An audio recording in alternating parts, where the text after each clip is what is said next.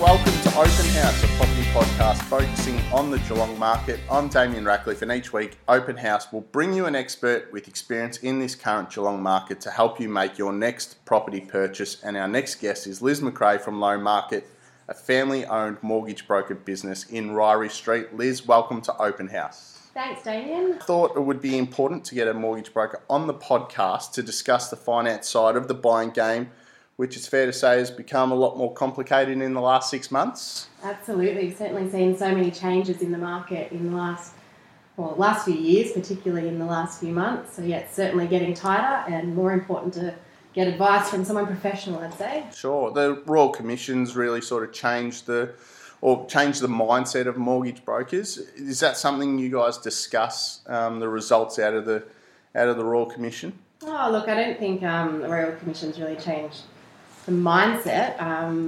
Certainly there's been a lot of talk about it, so it's put a lot of spotlight on the industry. So I think more people are thinking, oh, what's a mortgage broker do? And so in a way it's driving business to us. Yep. For us, we're probably, not just business as usual, keep moving on, keep looking after our clients, and that's the main thing for us. Sure. And APRA sort of tightened the lending restrictions, so I'm sure you're seeing it's harder and harder for people to get loans, and the paperwork. There's more and more paperwork now than there probably was 12 or 24 months ago. Oh, yeah, absolutely.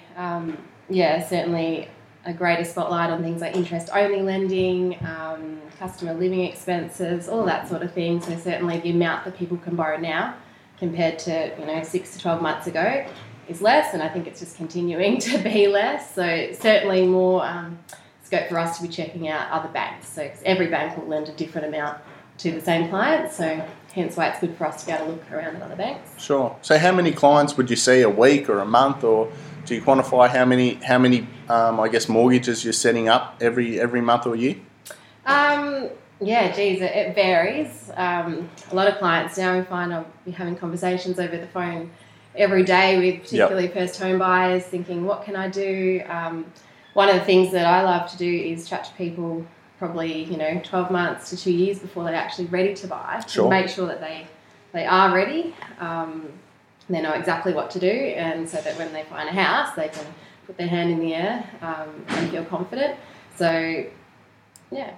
Is your borrowing calculator coming out with lower numbers, or do you look at it now and say we have to be a bit more conservative in this market as far as what someone's borrowing power might be?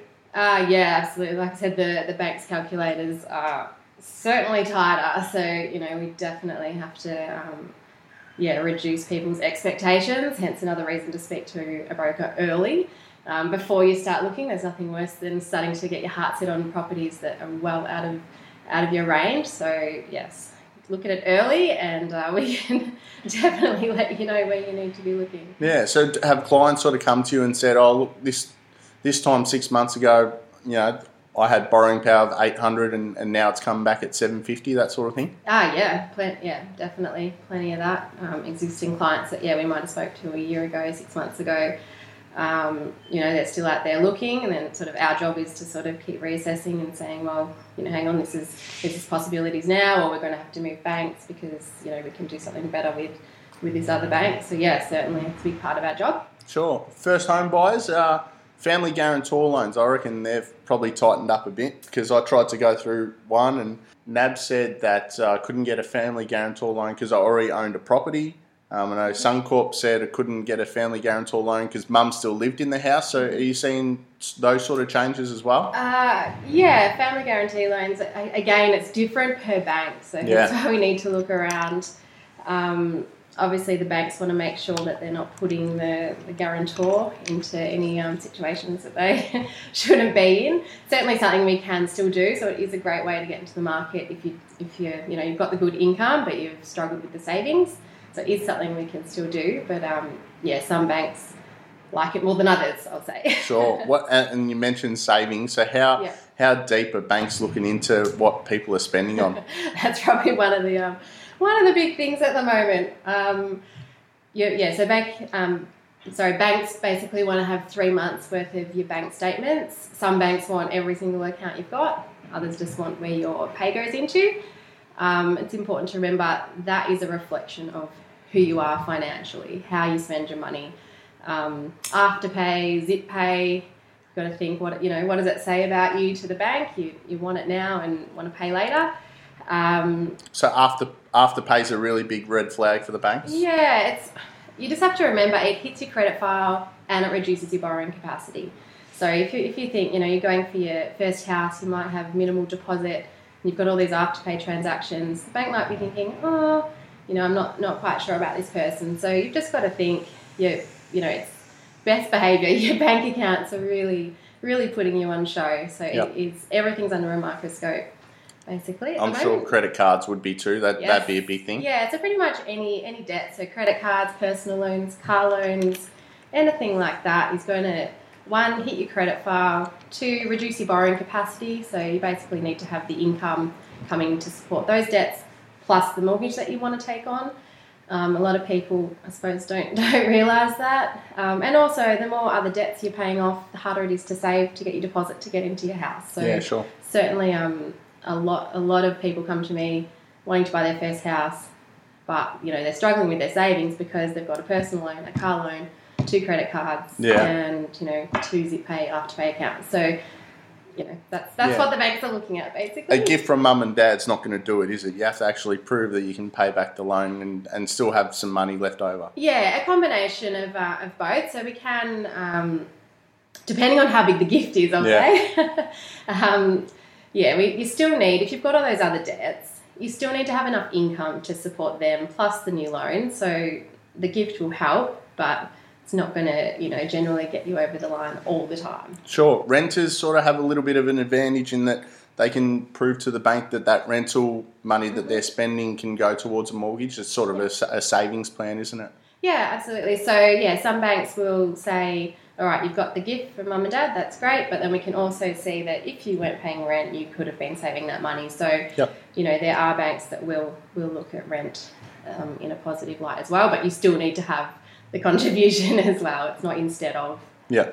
Have you seen other things that banks have scrutinised as far as spending? Have you seen someone's gone out and, buying too many coffees or buying too many dresses or shoes? Certainly interesting behaviours. So basically when we apply for a loan, we ask you to go through your living expenses, and it's something that as a broker we sit down and look at with you, work out where you're spending your money. So when I ask someone, what do they spend per month? Generally, they're like, oh, no, I don't buy any clothes. Just maybe $100 a week for food. But don't forget the bank's going to get your bank account. So they'll be like, okay, you didn't declare your gym membership. What's this? You didn't declare your Netflix. So it's everything has to be declared. It's all there on show. There's no hiding anything.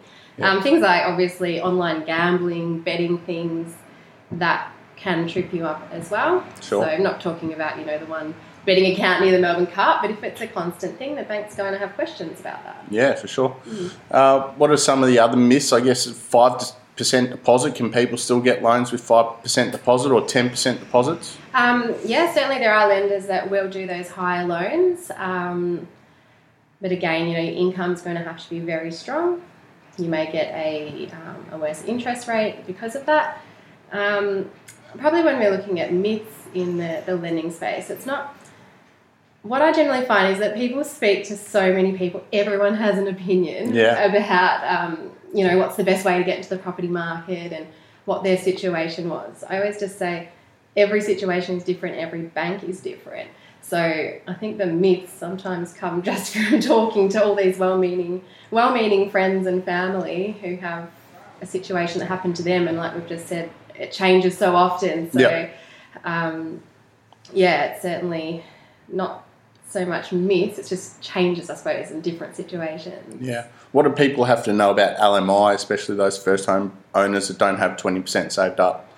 Yeah, so mortgage insurance, a lot of people don't even know what it is. Basically, it's an insurance that the bank takes out to protect themselves against the risk of you as the customer defaulting on the loan. So mortgage insurance, it doesn't help you, the purchaser, at all. It's purely for the bank. But unfortunately, the purchaser has to pay it. So and if borrowing over 80% of the property value, you will incur mortgage insurance.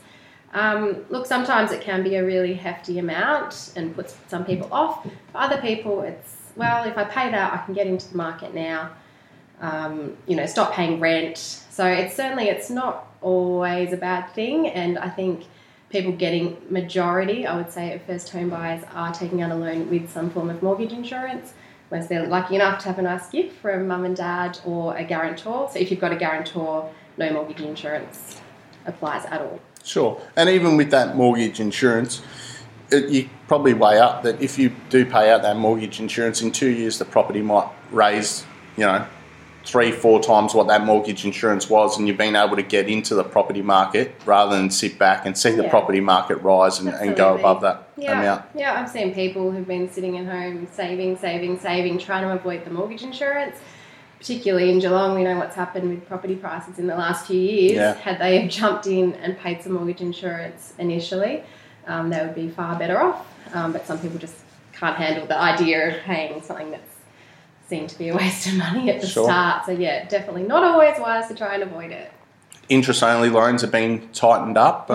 Obviously, would you recommend interest-only for an owner-occupier, more so for an investor? No, interest only. The main reason that we would do that would be for an investor, for investment purposes, try not to reduce the debt on a tax-deductible property. Yep. It's not really common for owner-occupiers. Probably back sort of in the past, you might have done it because they were trying to save the extra money to go towards a second property. That would be the only real reason that we would have done those. Certainly not. It actually doesn't work out to be all that much cheaper. We would never do it to make the loan more affordable. Yep. Because they probably shouldn't be doing it in the first place anyway. So, and there has been a lot of changes forced from the government regarding interest-only loans. So it's certainly just not something that we're doing as much of. You probably need an 80% LVR to get away with an interest-only loan at the moment? Or? It went to that for a little while. Now you can probably go to 90%. With interest only, but again, more in the investor space, I would say for that. What are your recommendations with fixed versus variable? Oh, look, generally, at the moment, we're seeing a lot of the fixed rates sort of dropping.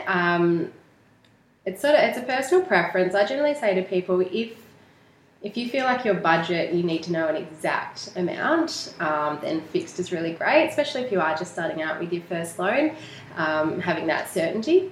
And it's awesome, but at the same time, as we've seen with variable rates quite low, it's sort of a question of would you lose sleep if the variable rate dropped even further and you missed out on that? Yeah. So it's sort of starting to become a bit more popular, I think, to fix loans. But yeah, always up to personal preference, and fixed is more restrictive. So are you planning to sell during your fixed period, or do you want to pay off extra? So there's always plenty of questions that we have to ask around that. There's plenty of people might say that the rate can't get any lower, but it nearly seems like if you are listening to those people in the market, that the next change will be another cut. Yeah, well, I was actually just talking about that the other day with a couple of girls in the office. The fixed rates are dropping. Just recently, which generally would indicate that, a cut's coming. Yeah. You always think the bank's never going to lose, so you just have to read between the lines as to what they're doing. Look, I think when we assess a loan, we always assess people's ability to repay, adding on a couple of percent to the interest rate. Sure. The banks just default to that. So making sure, looking at repayments, making sure it fits in your budget, and would it still fit in your budget if the rates increase? So yes, It's awesome at the moment. But you always have to think, worst case, what if it was an extra % higher? Could you still afford the loan? Sure. Worth getting an offset account? Generally, do you have to pay a bit more for an offset account? Or generally, offset accounts will come on a package with most banks with an annual fee. I always say to people, are you going to have any money in the offset account? Is there going to be anything left over after purchasing your home? If the answer is yes, then generally it's probably worth it. But for some people, it's not worth it. You can get a fee-free basic account, put your extra money onto the loan, sit it into redraw instead. Works the same way. You still save your interest, and you're not paying the fees of the offset account. Sure. Redraws can start getting complicated, I guess, when someone's looking to turn that house into an investment down the track or buy an investment property. So that's something they should consider, I guess. Absolutely, yeah. If if the property you're purchasing might become an investment, then maybe redraw is not the way to go, and we'd keep it in the offset. But these are all part of the conversations that we'd have just to make sure that it is set up correctly from the start. Sure. What rough numbers as far as interest rate should someone be looking for if it starts with a 5? Is that too high? Absolutely, yeah. So you probably want something around and again, depends what it's for. Yep. So just owner-occupier rate, somewhere in the high 3s, sort of needs to start with a 3, definitely. Yeah. Even seeing some great investment rates with a 3 in front of it as well now, which we haven't seen for a little while. So, low 4s for investment, that's fine too. Is that even with someone that's maybe got a 92, 93% LVR, they're probably thinking, to get in, someone's offering me 5.11% at 95% LVR. Mm-hmm. That must be the best thing to get in. But come see a mortgage broker and you can get a lot better deal. I think, we could certainly still in the 95% space get a bit lower than that. It just never hurts to ask the question. Yeah. And I always say sometimes if it is a matter of just getting into the market or not, it's not always about the rate. Sometimes it's about who's going to give me the loan. But always ask the question. Sure. One of the Royal Commission recommendations was that people come and pay a fixed fee to use your service, but do you feel like that might have a negative impact on the mortgage broker business? Ideally, the situation it is now, we can come in and speak to a mortgage broker for free and hope that they're doing the right thing and offering us the best product available. Yeah, I think the thing is if you go to a bank, they actually can't be offering you the best product available because they can only offer you their own products. Yeah.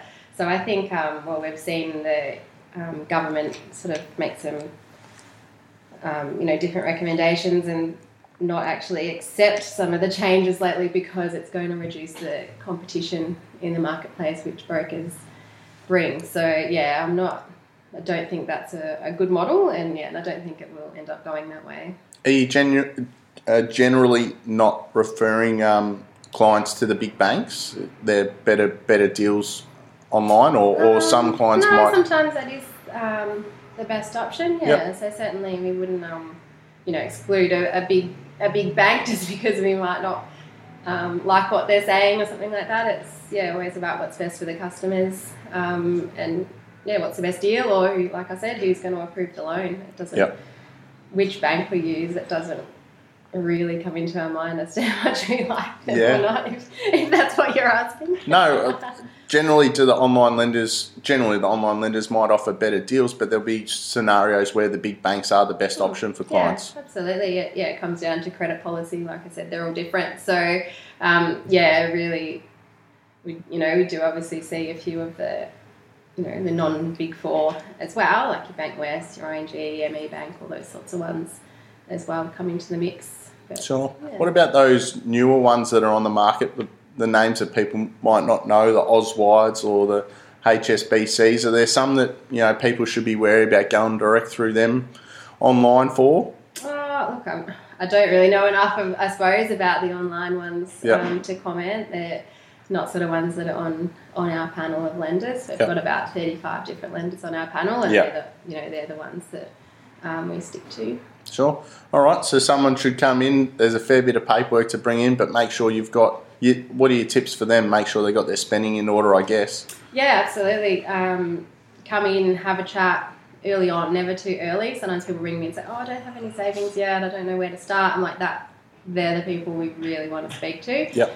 Because, if we can just say, all right, based on your income's awesome, your credit file's great, just need some savings. And that, we can set some really clear goals. If you save X, you can do this. And then people walk away and they're like, yep, I can do it. And then we see them in 12 months, which goes really quick. Yep. And, we've been able to help plenty of people that way. Really chance to say, your mortgage payment's going to be $300 a week. Mm-hmm. Let's see you putting $300 a week into a savings account and live off the rest and show that, you can be paying off a mortgage. That's it. If we review their living expenses and go, you're buying how many coffees a week or simple things like that. I feel that we can really help people work out how they can save, what they need to save, and make an entry to the market. Sure. Keeping an eye on the Geelong property market at all? Do you have any crystal ball predictions on what the Geelong market might do over 2019? Oh, look, I'm probably the wrong person to ask about that. I always feel like, wow, that sold for this, and it was this much years ago. Maybe I'm showing my age. Certainly we are probably seeing things slow down a little bit. Clients are probably able to negotiate a little bit more. We know the lending market is a lot tighter, so that's certainly helping buyers. But I'm probably not an expert on that one. No worries, Liz. Thanks for your time.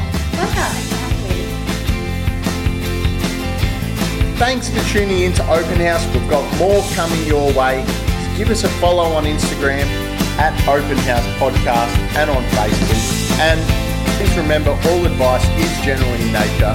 If you are looking to purchase a home or sell a home, please seek professional advice.